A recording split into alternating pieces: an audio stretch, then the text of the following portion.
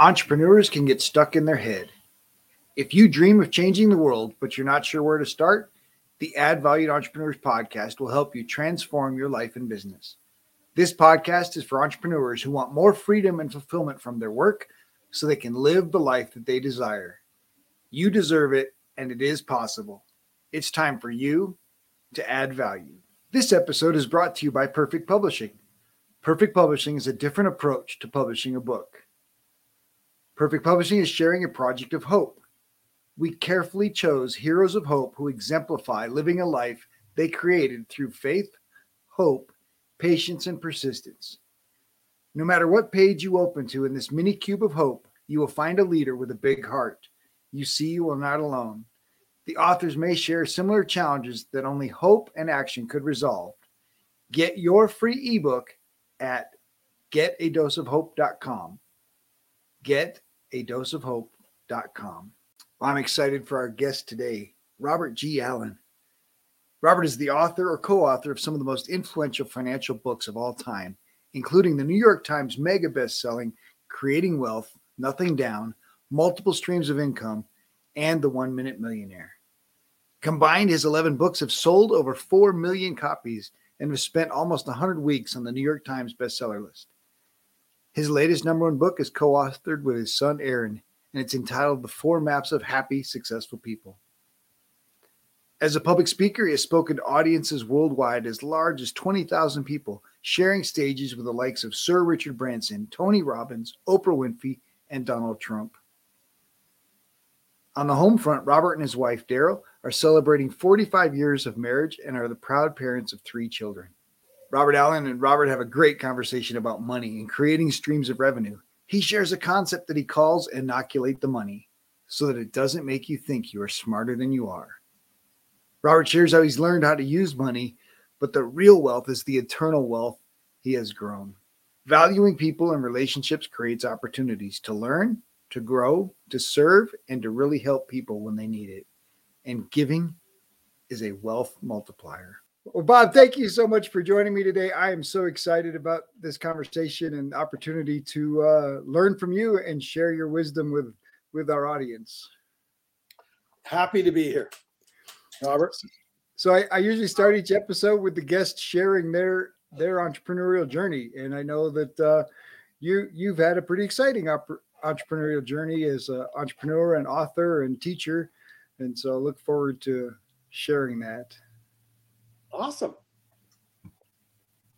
So tell me a little bit about your jumping into entrepreneurship. And my journey, it started in a strange way.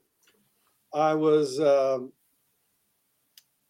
actually driving a tour bus when I was 19 years old in Banff, Alberta, Canada. Beautiful Rocky Mountains, and the one of my guests and his entourage came to Banff, and they assigned me to his family. There were like 15 of them in my bus that could seat maybe 30 or 40. So just as a exclusive guest, I took them for the 10 days all around the beautiful Rocky Mountains and ate dinner with them at night and had a great experience. And when we got to the end, they said, well, why don't you just leave your bus and come with us? And so I said, where are we going? We live in the Philippines, so come on with us. And he was a billionaire in the Philippines, and he was just traveling the world with his family. And bottom line was, I got the chance to go and live in their home in Manila. And then I got assigned to one of the vice presidents of one of his companies, a Meralco electric company, one of the vice presidents. I was his assignment to take me around to see all of his various different mansions. And we flew up to Baguio, which is the north part of the Philippines, the capital. And we flew all the way down to the bottom to Davao and to Luzon and all over the place. And we went to, I don't know, 4 or 5, 6 of his mansions, and every place had guests, had his staff, his employees, and I would be treated like royalty. And then when I came home, I came home early because they said, "What do you want to go to Japan?" I said, "Sure." We went to Japan, spent 10 days there, and then he said, "You want to go to Europe with us?" And I thought, well, at that time I'd made a commitment, and as a member of the Church of Jesus Christ of Latter-day Saints, we usually serve a mission when we're on our 19 to 21, and so I planned to do that for my entire life, and so I said, no, I'm not going to go to Europe with you, and I'm going to go home, and I'm going to be called to wherever in the world the Lord wants to call me. And so I came home, and I was called to go to Tahiti, and I spent 2 years in Tahiti and had a wonderful time. I came back, and I thought, well, I started to stumble into what my career was going to be, and decided it was real estate. And one day while I was in San Francisco, where one of his homes is in San Francisco, I went to the home that I had been at with him before we flew to the Philippines, and I knocked on the door and I said, "Hi, I'm that crazy Canadian kid that you took to the Philippines, Mr. Lopez. His name is Eugenio Lopez." And they said, "Oh, Mr. Lopez, he's died. Oh, I'm so sorry." He said, "Did you not know?" I said, "No, what happened?" "Well, when you went just a few years after your experience with the Lopez's, Marcos took power, nationalized everything, stole everything, and stole Mr. Lopez's everything. And so he wouldn't get in any trouble. He called Mr. Lopez in San Francisco and said, "We have captured your son, the president of the television station, the father of your grandchildren. Which would you rather have? Him or everything else you own?" And it didn't take him long to make that decision. And he gave it all up. He said, "Send my son." And that's what we do for our children. They are so much more valuable than anything else we'll ever own. And therefore, my first lesson about wealth was it's worthless. And yet I still had these dreams. I wanted to be a millionaire. I wanted to be financially free. I wanted to be an entrepreneur. And so I took my MBA, got a master's in business, graduated in a horrible recession, and nobody was hiring. And therefore I said, well, what I really want is to be a millionaire. I don't really want to be an employee. So rather than getting a job, since nobody was hiring, I went right into start buying real estate. And I'm single and I don't have much expenses. And I find a mentor that is a multimillionaire in real estate, and I coach with him, and he shows me how to buy my first deal. And then I buy my second deal. And then, dozens and dozens of deals later, I'm a millionaire. And so that's what got me into this game. But real estate is fun to do. And I was passionate. I went to every seminar I could go to, and mentored with everybody, read all the books. I mean, I was just on fire. But then my life changed when I decided to write a book about it. And my intuition said, it's time to write your book now. And I had no clue that it would be a #1 New York Times bestseller that would sell 1 million copies and would influence the entire real estate investing industry. It's time to write your book now. And so I was working as an investment counselor with a real estate license. And I went into my boss and I said, it's time to write my book now. Here's my license. I will never sell for commission any property ever again. Never. And he was stunned because what? You're our top guy. What? And I go, no, I will never, ever collect another commission for real estate sale again, ever. And I gave my license back and went to write my book, not realizing that it would be a year and a half, 2 years before the book would ever come out, that I would not have any money for any other, chunks of money. I mean, you've gone through that experience recently. And, but I followed my intuition. It was like, it's time to write your book now. And so which was the first book? This was Nothing Down, How to Buy Real Estate with Little Down. And that was written in 1979, which was just at the tail end of this huge recession we had been in. And people were starting to want real estate. The baby boomers were just coming at that exact moment, and they were looking for real estate, and we're just coming out, kind of like coming out of COVID for us now. It was coming out of this recession. Yeah, we're coming out the opposite way, though. Yeah, exactly. Interest rates are going up instead of down, and yeah, that's true. That is exactly. Interest rates were high at that time, and that's one of the reasons why people would buy a book like my book, Nothing Down. But so it came out in the beginning of 1980, which is 42 years ago, and boy, was that the perfect time. It's time to write your book now. Boy, it could not have come out at a more perfect time. And the baby boomers were hungry, and not just investors, but everybody wanted real estate. And so my book just dropped into this perfect time frame and the perfect storm of opportunity, and #1 New York Times bestseller. Whoa, wow. And then, and I liked that experience, to tell you the truth. And I realized when people would come to me and they'd say, I read your book and it changed my life. And I would go, well, I didn't really change your life. You did the work. I just gave you a few ideas, and there was a spark, a catalyst, and you did it. But I have, just thousands and thousands of people would say that to me. And I started teaching these little seminars, and I loved it. I enjoyed it much more than the real estate, frankly. The real estate was good, and it was launched me to a new way of living and a new way of influence. And so the bottom line is I like to teach entrepreneurs. I have my own little businesses too. I've had big businesses and small businesses. I've had businesses succeeded, businesses failed. But frankly, ultimately, I'm a teacher. And that's what I like to do. Nice. Man, there's so much good stuff in there. First, I love that you had the integrity to honor your commitment to God, to your church, and that says a lot. And I think that also says a lot about the integrity to, it's time to write your book. When God says it's time to write your book, you honored that, and He rewarded you. And so that's integrity's a pretty important issue in at least in my space and in helping entrepreneurs grow their business. I think integrity is foundational. Yeah, like you say, you add value to life.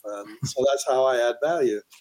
I like to teach. I like to inspire. I like to empower. That's my purpose in life: to inspire and to empower people to achieve their destiny. So inspire is like give them the hope and give them the dream, but the empower part is the tools. You need tools. You not only need the information, but you need systems. So information is just really general. Go buy some real estate. But a system is, here are the 50 nothing down techniques. And these are the 9 ways of finding highly motivated sellers. And these are, the systems that go with.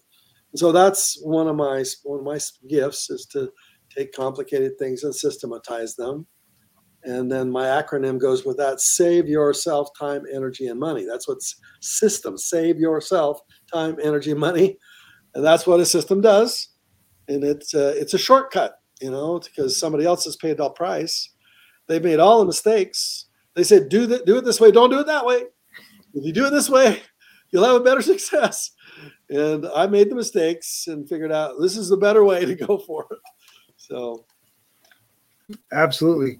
So you mentioned mentors and finding, obviously your first mentor found you and took you traveling around the world and showing you things that you had no idea existed. So that was pretty intriguing that you accepted that invitation. Yeah, I'd never have actually, I learned lessons, but I never thought of him as a mentor. But, he really was. His example. He was an amazing guy, giver, real giver, a massive giver. And that's what you find with most rich people. They just figured it out. That the more you give, the more you get. So powerful. Or poor people, they don't get that. They go, got to take care of every little penny. Got to be careful. That's why don't have any more pennies, because and the more you hold on to it, the more you restrict the flow, because money likes to work. Well, yeah, that's true. It took me a long time to learn that lesson. It was a very expensive lesson. It cost me millions of dollars to learn that lesson. Ain't never gonna violate that rule ever again. I was a hoarder, and I wasn't a hoarder. I was a spend it all on me guy. Let's get a fancy car, fancy house, fancy trips. Let's spend it all, and not give much. I gave some. I paid tithing, yes, but I usually paid my tithing the way we pay our taxes. We overpaid our expenses, and we shrink down our income, and that's kind of like how I paid my tithing. My wife hates it when I say things like that, because she said, "No, you weren't that bad." But the truth is, I didn't really have a testimony of the power of giving, and if there's only one thing anybody learns today from this conversation, is I don't care how you're going to make your money. Real estate is a great way. I wrote the book Multiple Streams of Income. So, go make the money however you want to make it, multiple ways of making money. But the first thing you should invest in is giving. When you make some money, you give it away immediately, 10% at least. So let's talk about that transition for you from spending it for yourself to giving, and how that changed you. Yeah. Well, there was a story I tell in one of my books. It's about this minister who's driving down the road, and he sees this beautiful farm and this glowing waves of grain, and he sees the farmer, and he stops his car and he gets out, and he says to the farmer, "That's a fine crop you and the Lord here have together." And the farmer, a crusty old guy, goes, "Well, you should have seen it when the Lord had it all by himself." And that was me. That was me, because I'm making all this money. I got these #1 bestsellers. My royalty checks are in the millions, and we're spending money like it goes out of style. And we build this magnificent cabin in the Sundance Ski Resort in Utah, Robert Redford's resort, and it's a magnificent home. It's 10,000 square feet of the most magnificent architecture. You drive into the car here in the garage, and you go up the elevator across the, unbelievable, and just unbelievable. And on the 13th of February, I know the day, 1986, an avalanche came down and destroyed it. And it was gone. And then the insurance pulls a fancy little clause out of their agreement saying it's an act of God, and they won't pay to rebuild my cabin. And it had been used to buy some other real estate, as a collateral to buy some other real estate. And the bank calls the loan. And now the collateral is destroyed. So they come after me personally. And within a few months, I'm bankrupt. And from everything in the world to nothing left. And we go to California to start again from scratch. I thought I would never come out of that. Millions in debt. It's a crazy. So what happened is I stumbled into my rented home closet, and I was so beaten. I was too low. I couldn't get on my knees. I fell on my face.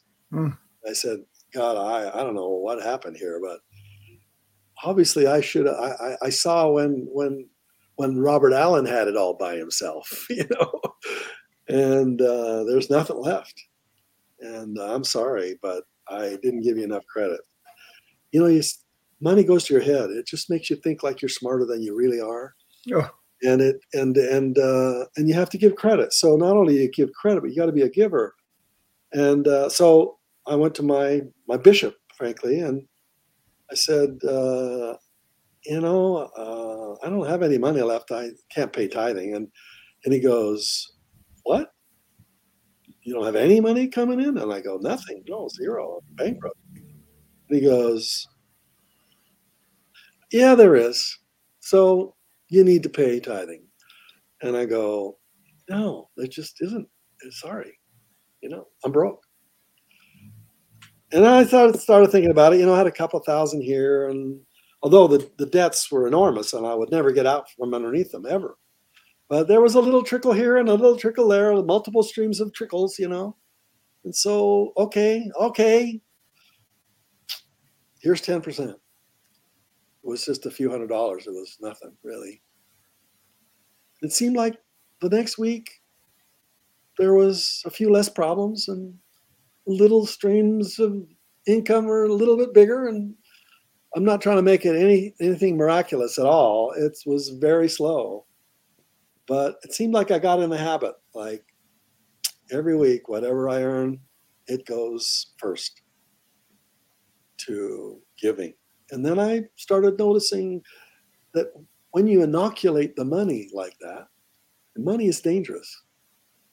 It's a disease. And you need to inoculate yourself. And the way you do that is you just figure out, where do you want me to give it? Where shall I give? You want me to give here? Okay. I give a little bit. I got 90% left. I can get whatever else I want on 90%. And then the bottom line for me was, man, it just got getting bigger and bigger and then bigger. And these opportunities started coming to me. And I'm like, where did this come from? And I've only out of the blue, And when I went into my closet that day and fell on my face, I just finally surrendered, and I go, what do I do? And I had a very profound experience in that closet that day. I don't believe in God anymore. I know that He knows my name. Mm-hmm. And I know that I have a purpose, and my influence. And I know He gets credit first from now on. Robert Allen is just like the farmer in the field who's saying to himself, you should have seen it before when God had it all by Himself. But he forgot. He forgot the sun. He forgot the rain and the wind. And he forgot the seed. And he forgot the water. And he forgot the fertilizer. He forgot all 99% of that crop was not him. He was 1%. And that was what I had to learn the hard way. And it cost me $10 million to learn that lesson. And it's the best lesson. Absolutely. I ever learned. So we mentioned that money likes to flow. And of course, your latest book is Streams of Income. Yeah. So let's talk about the flow of money and what money can do when it's allowed to flow. Well, if you're an entrepreneur, you need to buy and you need to invest in things that are residual, meaning what you invest in has to have a consistent, constant flow of income flowing to it. So most businesses and entrepreneurs that are watching this right now, they own businesses that are one-time only businesses, meaning I sell a product, it's one-time only, this is my computer keyboard, I'm only going to buy one of these. The next time I buy another computer, which might be 5-8 years from now, I'll get another one of these. But in other words, there's no residual income from this. So Apple doesn't get any residual income from this. And therefore, it's one time only. And you know what Apple did? How they changed the entire model? Rather than having products that they could renew, refresh, version 1.0, version 1.2, but 2.0, they created the iPhone. And what is the iPhone? Well, yes, you're going to buy a new iPhone every year or 2 or 3, but look at all the apps on the iPhone. Well, and it really started with iTunes, right? Putting Exactly. music, creating a library of music that people paid a membership fee to participate in and to listen to. Yeah, this is residual streams of income. Hmm. This is money while you sleep. They create. So the first rule as an entrepreneur is select a product that does that. Well, real estate is one of those, by the way, because you have an apartment building, it has 10 units in it. They have 10 customers. Every month, those same customers have to pay you again. And so if they stay for 10 years times 12 months times $1,000 is serious amount of money. It's $100,000. So most companies, when they have their products, they only have a one-time only. So they got to go look for another customer. And finding new customers in the cycle of business that goes up and down, when it gets to the bottom of that cycle, nobody wants to buy because it might be a discretionary product. It's not an essential product. So, nope, not going to buy it this month. Yeah, there, your business is dead.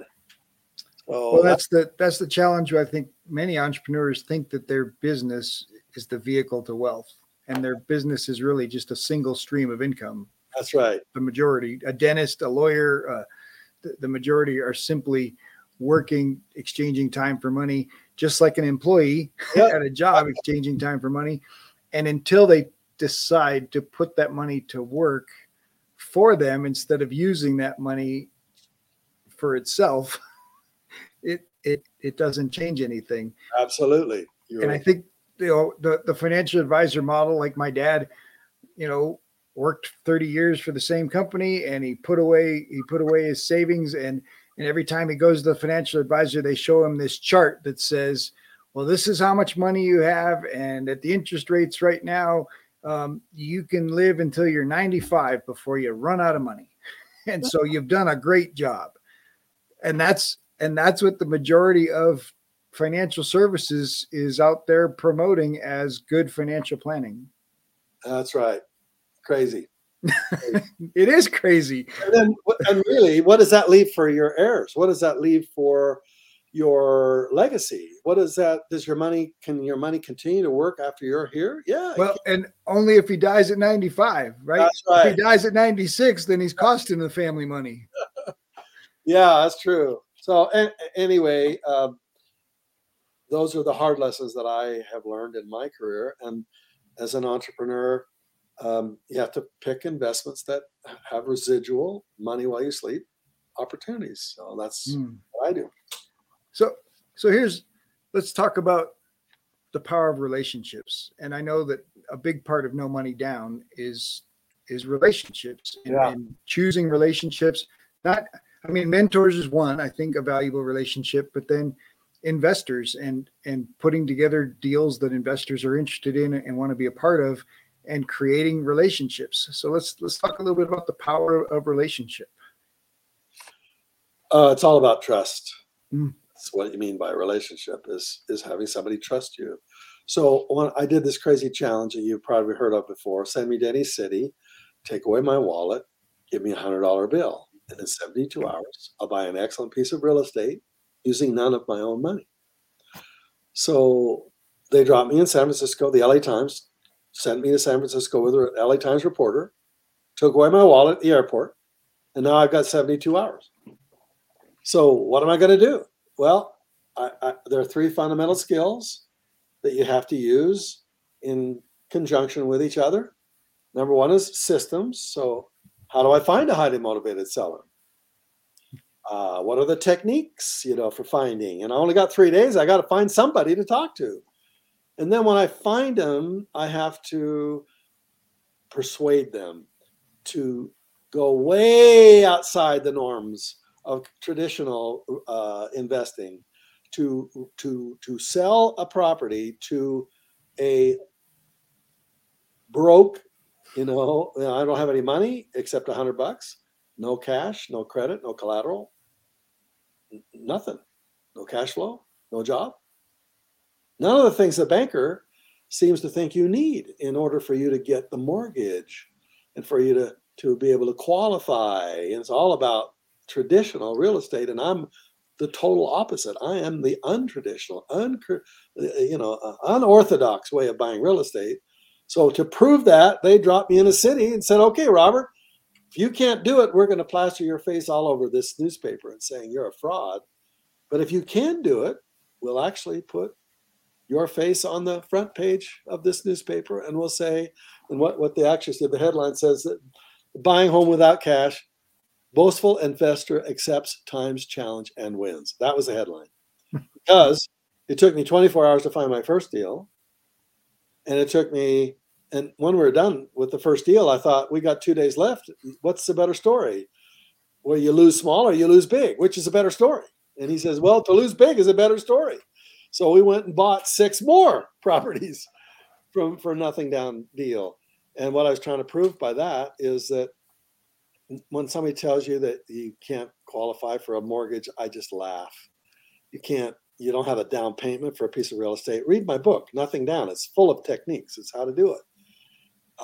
If you don't have any cash or cash flow, credit or collateral, the 4 big C's, I tried to show that with none of those things, you use your internal wealth, which is where wealth starts.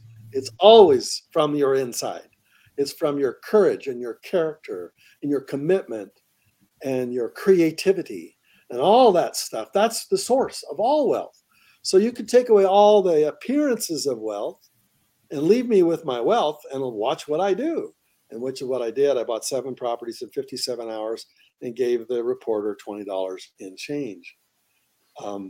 That's what put me on the map. That's one of the reasons my book was a #1 New York Times bestseller, because it was on the New York Times list for 56 weeks. 56 weeks on one book. So this is a huge, huge, huge bestseller because I was trying to teach principles that we don't normally learn in school. You don't learn this stuff in school. So that's what I do. So powerful. We will be right back after this short break. This episode is sponsored by the newly released book, Dream Life Planner, Move from Tired and Overwhelmed to Free and Empowered by Noelle L. Peterson, available on Amazon, or you can order a personalized signed copy at Empower, EMPOWER 2 dream.com. That's Empower 2 dream.com. If you enjoy the show, please like and subscribe, leave a review, tell your friends. Welcome back. Let's get back to more greatness. So how did relationships help in that process, building trust? Thank you for bringing me back to your question. Well, I have to sit with somebody or on the phone, talk to somebody, and they have to get within a few seconds. They've got to go, I can trust this guy. He's crazy, but I think I can trust this guy. He's offering me nothing, but I think I can win. And this is all unconscious. It's all about building immediate trust, and therefore I come into that conversation with a win-win mindset, meaning I can't win unless you win. You got to win for me to win. So if you're going to lose, I will not play. You have to win. So, I'm telling you this verbally, but I'm not saying this specifically to the seller. He has to understand that when you hear my voice, the way I say it, there's something that resonates, that's true about it. Because that's the way I live. That's my internal C's. That's my commitment. That's my character. I'm not going to take advantage of you. I can't. That's not wealth to me. I can't. So it takes time to build up to that point where you're not tempted to take advantage of somebody, because you find opportunities where, you can take advantage of anybody. And so a long-term answer to your question is, I want them to win. And it's a win-win. I learned that from Stephen Covey. I was one of his research assistants at BYU when he was here in Utah, and he taught us it's got to be win-win. Wow. So that's the way I believe. That's what I do. And it's unconscious and it's quick. It's quick. It's just like, I want you to win. Nice. And that's so powerful. Yeah, it's very powerful. It's listening. It's listening, finding out what the problem is. How can I help solve that problem? You know? Well, that's really what makes them a motivated seller, right? This isn't a typical real estate transaction. These are sellers that have something going on that you're coming along as part of the solution and offering them something that helps them win and allows you to win. So both people can win because they're in a bad situation and you're creating a solution faster than the typical marketplace would. That's in most cases. Looking for the don't wanter, looking for the highly motivated seller. And there's only 1%. So 99% of the sellers are not that way. So when you try to come in and throw around a little creative financing, they go, screw you. I've got 9 people waiting in line to give me cash. Why should I even talk to you? Yeah. So yeah, it's searching out. That's first step is to find the deal, find the seller first. Then you learn how to fund it. Then you learn how to profit or farm it. That's what I call find it, fund it, farm it. So yeah, you're right. That's the relationship part is how you negotiate. Nice. Well, now you mentioned another great mentor, obviously getting to work with Stephen Covey. So let's talk about the value of mentorship and how powerful that can be for your own growth and now, of course, as a mentor, serving others. My first mentor was, Mr. Lopez, I guess, when it comes to my second mentor was a fellow is part of my church group. He's in the leadership, and it's all lay people. They don't get paid anything. It's just coming and serving. And he was a multi-millionaire in real estate. And I went to him and I said, Paul, I haven't been able to find a job, and I think I'd rather just go make some money in real estate. Can you mentor me? And so that was the first one. And then the second one, big one was, I want to have a best-selling book. So who has a best-selling book in my city? And the gal, her name is Diane Thomas, and she had a #1 New York Times bestseller. And she had written a book called Roughing It Easy. It had nothing to do with money. It's about how you camp and cook eggs in a paper sack and all kinds of crazy stuff. She'd been on the Today Show and she'd been on Johnny Carson. And I went to her and I said, Diane, I want to have a book like you, a #1. How do I do that?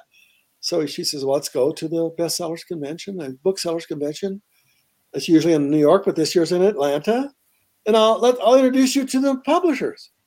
I never would have known that. You couldn't read that in a book. It had to come from a mentor. And so she showed me and introduced me, and I went up to the president of Simon & Schuster right face to face. And I said, here's your next best-selling book.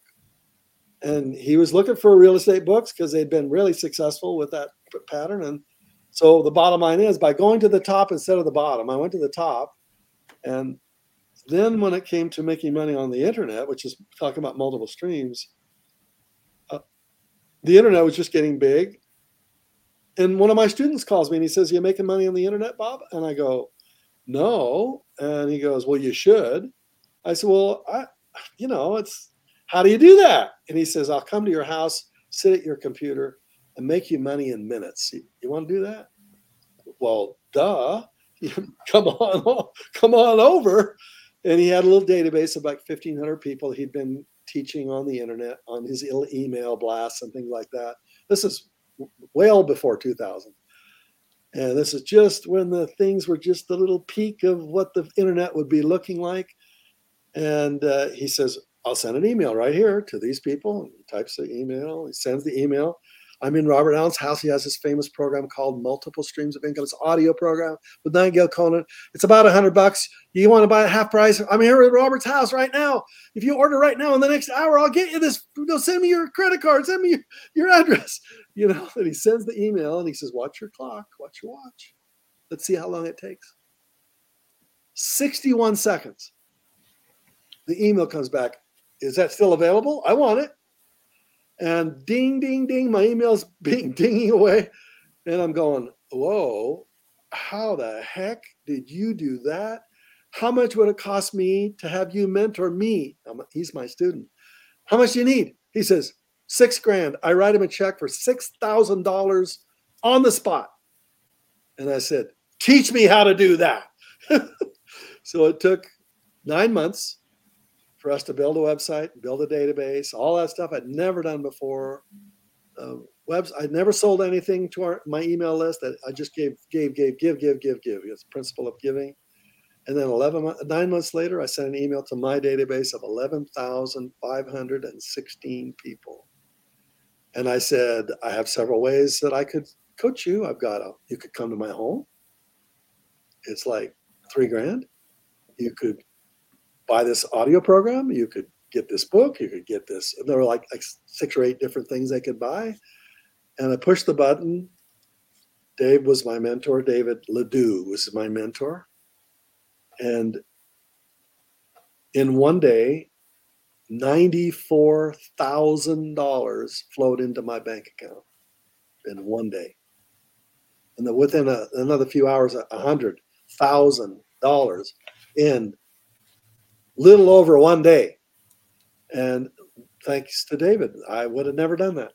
Well, now that laid the groundwork for doing it in 1 minute, right? Exactly. There's where the 1 Minute Millionaire came from. Exactly. And you just used a little different list. That's right. Yeah. If anybody has a big list, if you only get 1/10% respond to you with a very compelling offer, they'll send you $100, in this case, $3,000 from just an email. And so anyway, I've had many mentors in my life. Right now, one of my mentors is Chris Crone, who's teaching me how to do social media. Chris, you might not have heard of him, but he's the next biggie. He's big. Sometimes when they get too big, the FTC comes after you and they start saying, "No, she can't get that big." But let's hope he makes it through the FTC, one of those guys. You can't make promises that. Yeah, exactly. So he's teaching me to do social media. And so if you've ever seen me on social media, TikTok, Facebook, there's 7 ways to get your message out on social media. And I saw him at a speech a year ago, and he goes, "I'm doing 700 pieces of email, of media per week." Whew. And I'm thinking, what? How the heck do you do that? And he goes, "I just record 2 or 3 hours of video every week and some little snippets, little 1-minute pitches. And I do that 1 day a week. And then I send it to my team in the Philippines. And they slice it up into 100 different chunks. And then I put it out to the world. And the world loves me back, and I give. So 99.99% of the people who received his social media messages never sent him a dime. But that 1/10%, serious money. And so I said, "Show me how to do that." And so I'm his mentee right now. And boy, my social media last August was 0. A month later, it was 5,000, 10,000, 50,000, 100,000 views per week. 1.2 million views on TikTok. One video went viral. 2 million views on TikTok. So I saw your first deal on. You made a video in front of the first house that you ever bought, and I saw that video like last month. Well, that's brand new. That was shot last October, actually. And so he spent 4 or 5 hours running around all the properties I've ever bought. So that's the way the influence gets spread out there. And he's my mentor. Oh boy, I want to find whoever is crushing it, and I want to be right next to him, man. I want to, and whatever it costs, I want to be there, because they made all the mistakes. It took him 2 or 3 years to figure out that system, but now I can learn that system almost effortlessly. I don't have to spend $100,000 trying to figure out how to do that. Just go to the guy who's doing it and say, "Do that for me," and we split profits, frankly. So that was the question you had about mentors. I could go on that for about a month. But the bottom line is, if you want to learn something, you can find somebody that's doing it and come alongside them, either paid or work for them, or volunteer to mow their lawn so that they'll teach you something. Yeah, and our biggest mistake I ever made was not to do more of that. Every big surge in my career has always been mentor based, And then you go into, see, the money makes you feel like you can do anything. So you start thinking you are the expert. If you're the smartest guy in the room, that's stupid. That's the dumbest thing you can do. You walk in a room and they're all looking at you as the smartest guy, smartest gal. You're in the wrong room. You need to go find a room where you're the dumbest person in the room. Where you're looking at these guys and gals who are your peers, and you're going, "Whoa, look what this person is doing! I can't believe it! What, you know?" So I should have joined and didn't. More masterminds, more hanging around my peers who are crushing it. I was just too busy, being the mentor to millions, rather than figuring out how do I go to the next level and the next level, and constantly growing and learning and never marinating in your own juice like you think you're really cool.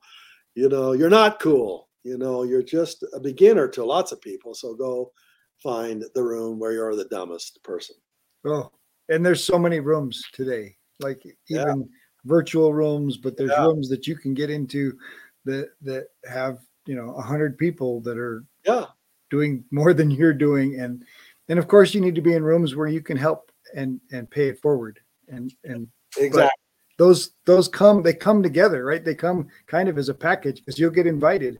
If you're in that other room, you'll get invited. Hey, come and teach, come and share, and so those things create not just relationships, but momentum. Well, we're in the power room together. That's how I met you. So here are people who invest, $20,000-$25,000 to hang around other people who are making serious bank.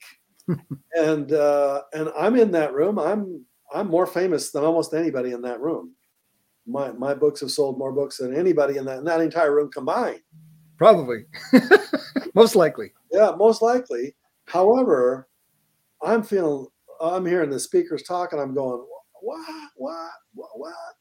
And I'm talking to people individually, because everybody has their own little secret, the little thing they figured out, their own little method, system, and they'll share it with you, and they'll go, "This is how I figured this out." Therefore, it's speed dating. It's basically. It's like you get to learn from all these other smart people, and I didn't do as much of that as I should have in my career. Should have joined 2 or 3 masterminds, and now I'm part of several masterminds now, and I go there, and and on some subjects I am the dumbest guy in the room, and certain things that they figured out that I haven't figured out yet.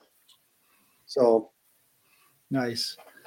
I think one of the things, obviously, some people learn in the process, figuring out, is the power of gratitude, and how gratitude can shift your thinking. It shifts that. I think it shifts that how you come across when you developing that trust. I think gratitude is really powerful. How has gratitude served you in your journey?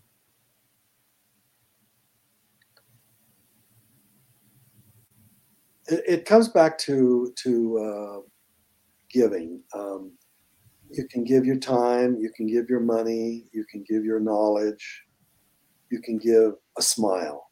There's so many ways to give. And why do we give? This is where people misunderstand the concept of giving. They think, if I invest in the bank of higher power, he gives a good rate of return on that money. So if I invest in God's bank, then I will. We all have different religions and different belief systems, but most people I talk to around the world have a belief in a higher power, no matter however they interpret those words. But they're encouraged to be a giver. And so they go, God wants us to be generous. So we say, well, if I'm a giver, then God will reward me 100-fold. And this is the way I think it's taught. This is my own opinion. So don't make sure it doesn't offend anybody here, but I think it's taught wrong. It's badly taught, because sometimes people ask for money because they want your money, so they'll say whatever they need to say to get your money. And I think giving is, you already got the blessings. It's not blessings you're going to get. You already got them. You already are so overwhelmingly blessed. You will never repay this in a million years. Mm. So we don't give because we want to get. We give because we're already overwhelmingly blessed. We should be so grateful for every breath we take that we should go, all you want me to give is 10%? Duh. Yeah, I can do that. It's just nothing. And then what happens is just the exact opposite. It seems like you can't give enough. It's just like it comes back in multiple ways, but you don't give because of that. You actually are embarrassed by that. Like, I get more. I don't want more. I'm trying to pay back what I've already gotten. What is this deal here? This. And most people, the reason I say it that way is that you asked me, what is gratitude? It's a long way of answering your question. This is how I learned about giving, because I wasn't grateful enough. And then when it's all gone, wow, you go, wow, look what I just squandered. And I was so blessed and I didn't even recognize it. What an idiot. And please God, I will certainly be much more giving in the future. And not because I'm living in the most wealthy country on the planet. More millionaires here than any country in the world. More opportunity here. It's ridiculous.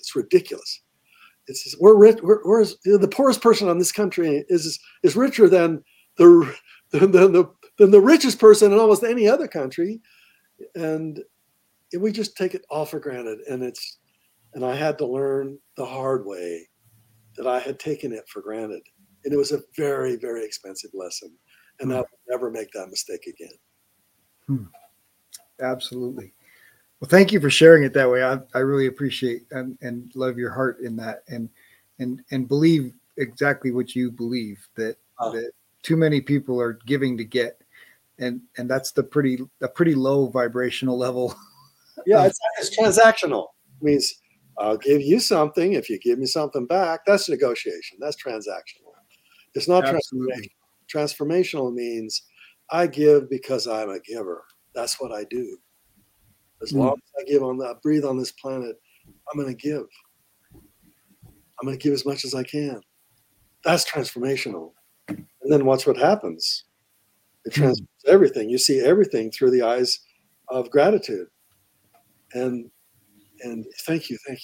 I woke up in the hospital after a car accident, and I was almost dead. And I remember correctly, I opened my eyes and I go, where am I? And my wife is there. My sons are there. And I started to say underneath my breath, thank you.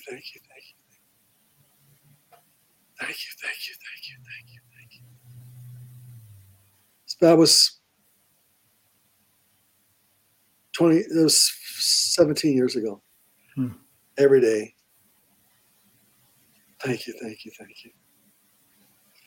Every breath. Wow. Thank you. Then creating more wealth, if you will, more opportunity. Just thank you. It's everything. Everything is grateful. So powerful. Every day is Thanksgiving. We talked earlier about the money issue, right? Like I wrote in the very beginning of my book, says you're an entrepreneur because you want to make money, and you started your business to make money, but it can't be about money. And so that's the rub with the same thing.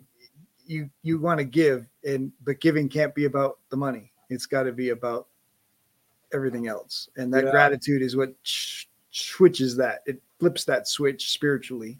It does. Yeah. Then you become, where do you want me to give? Oh, like there was anytime I go to one of these events, they're always raising money for something, and so as they should. As they should. And I'm going, yeah, I'm in, I'm in, I'm in, you know. So Absolutely. life is good, Robert. All right, Robert. How important is play and fun? We've talked a lot of seriousness, but how important is play and fun? You know, I'm not much for playing fun, to tell you the truth. I did before my car accident. I was a fun guy. My wife liked the old me better. Uh-oh. Yeah, she did. I can still laugh it up with anybody. But you know, it's life has gotten more serious, you know, when you realize it's short. And so I used to be more fun. I'm not as much. Um, I need to probably do more of that. But All right, so I'll push a little bit. What was your favorite date or most memorable date with your wife? Oh, well, my most favorite date was the day I proposed to her. So this is back when I was making some good money, and I bought an airplane and I learned how to fly it. And so I was single, and I picked her up at the Salt Lake City airport and got in my little plane and flew her out over the temple. And I said, "This is where we're going to get married." I look in the glove compartment, and she opened the glove, and there was a diamond in there. And I said, it's either you put that on or you can get out right now. That's quite the ultimatum. So we've never forgotten that one. And obviously we travel a lot. We go to Japan. Just recently, just before COVID, we flew back on the 8th of March after spending a magnificent week at a resort in Japan. Oh my! That's good timing. Spectacular resort. We'll never forget the food. Unbelievable, expensive, but we flew back through Seattle, and the next day, everything shut down. Yeah, crazy. So my international speaking business died that day. Yours and many others. Yes. But you know, I can do it on Zoom like this. We're doing it. Hello, I'm sitting in my chair in my office. Absolutely. This is where I live. Yep. So yeah. Yeah, well, we like to do that. We like to travel, and COVID has kind of killed that. So we're starting to come out again. We're just asking yesterday, where are we going to go? Where are we going to go next? We love to go to Italy. It's just magnificent. I've got a mentor. I'm a mentor too. Italy's number one money guy, and he has these big conferences that I would speak at, and now they were dead, so we had to do it on Zoom. But when we go to Italy, oh my gosh. Nice. The food, the clothing, the oh my gosh, it's just Lake Como and all of them. Oh man, I like to create memories. So that's, if I want to have fun, if you want to put fun on me, that's what I like to create memories. Memories are plenty of fun. So that's fantastic. All right, I want to challenge a little, or just get your opinion, I guess. We have a little different faith background, but I've been around. I grew up in the Scouts and been around LDS all my life, and have seen so many successful millionaires come out of the LDS church. And I just, for me, I as an entrepreneur, as a coach, as a just a curiosity, part of me believes that the power of going door to door for 2 years in another country, another place has a huge weight in that. But then also the mentorship or encouragement from one brother to another. And I don't know the exact root of it. That it's something that I've noticed, and I feel like I can see the value in a couple of the pieces of the mission work they do, of the experience they trade. And so I just wanted to get your opinion. Oh yeah. Yeah. Rejection's a biggie. And most people are afraid of what other people think of them. And so when you go on a mission, you are literally sharing a message that you think is important to people who may not think it's all that important. And then they might think your way of doing it is actually the least important way to do it. So you end up with lots of rejection after a while. And after a while you go, is it true or isn't it? If they don't want it, that's okay.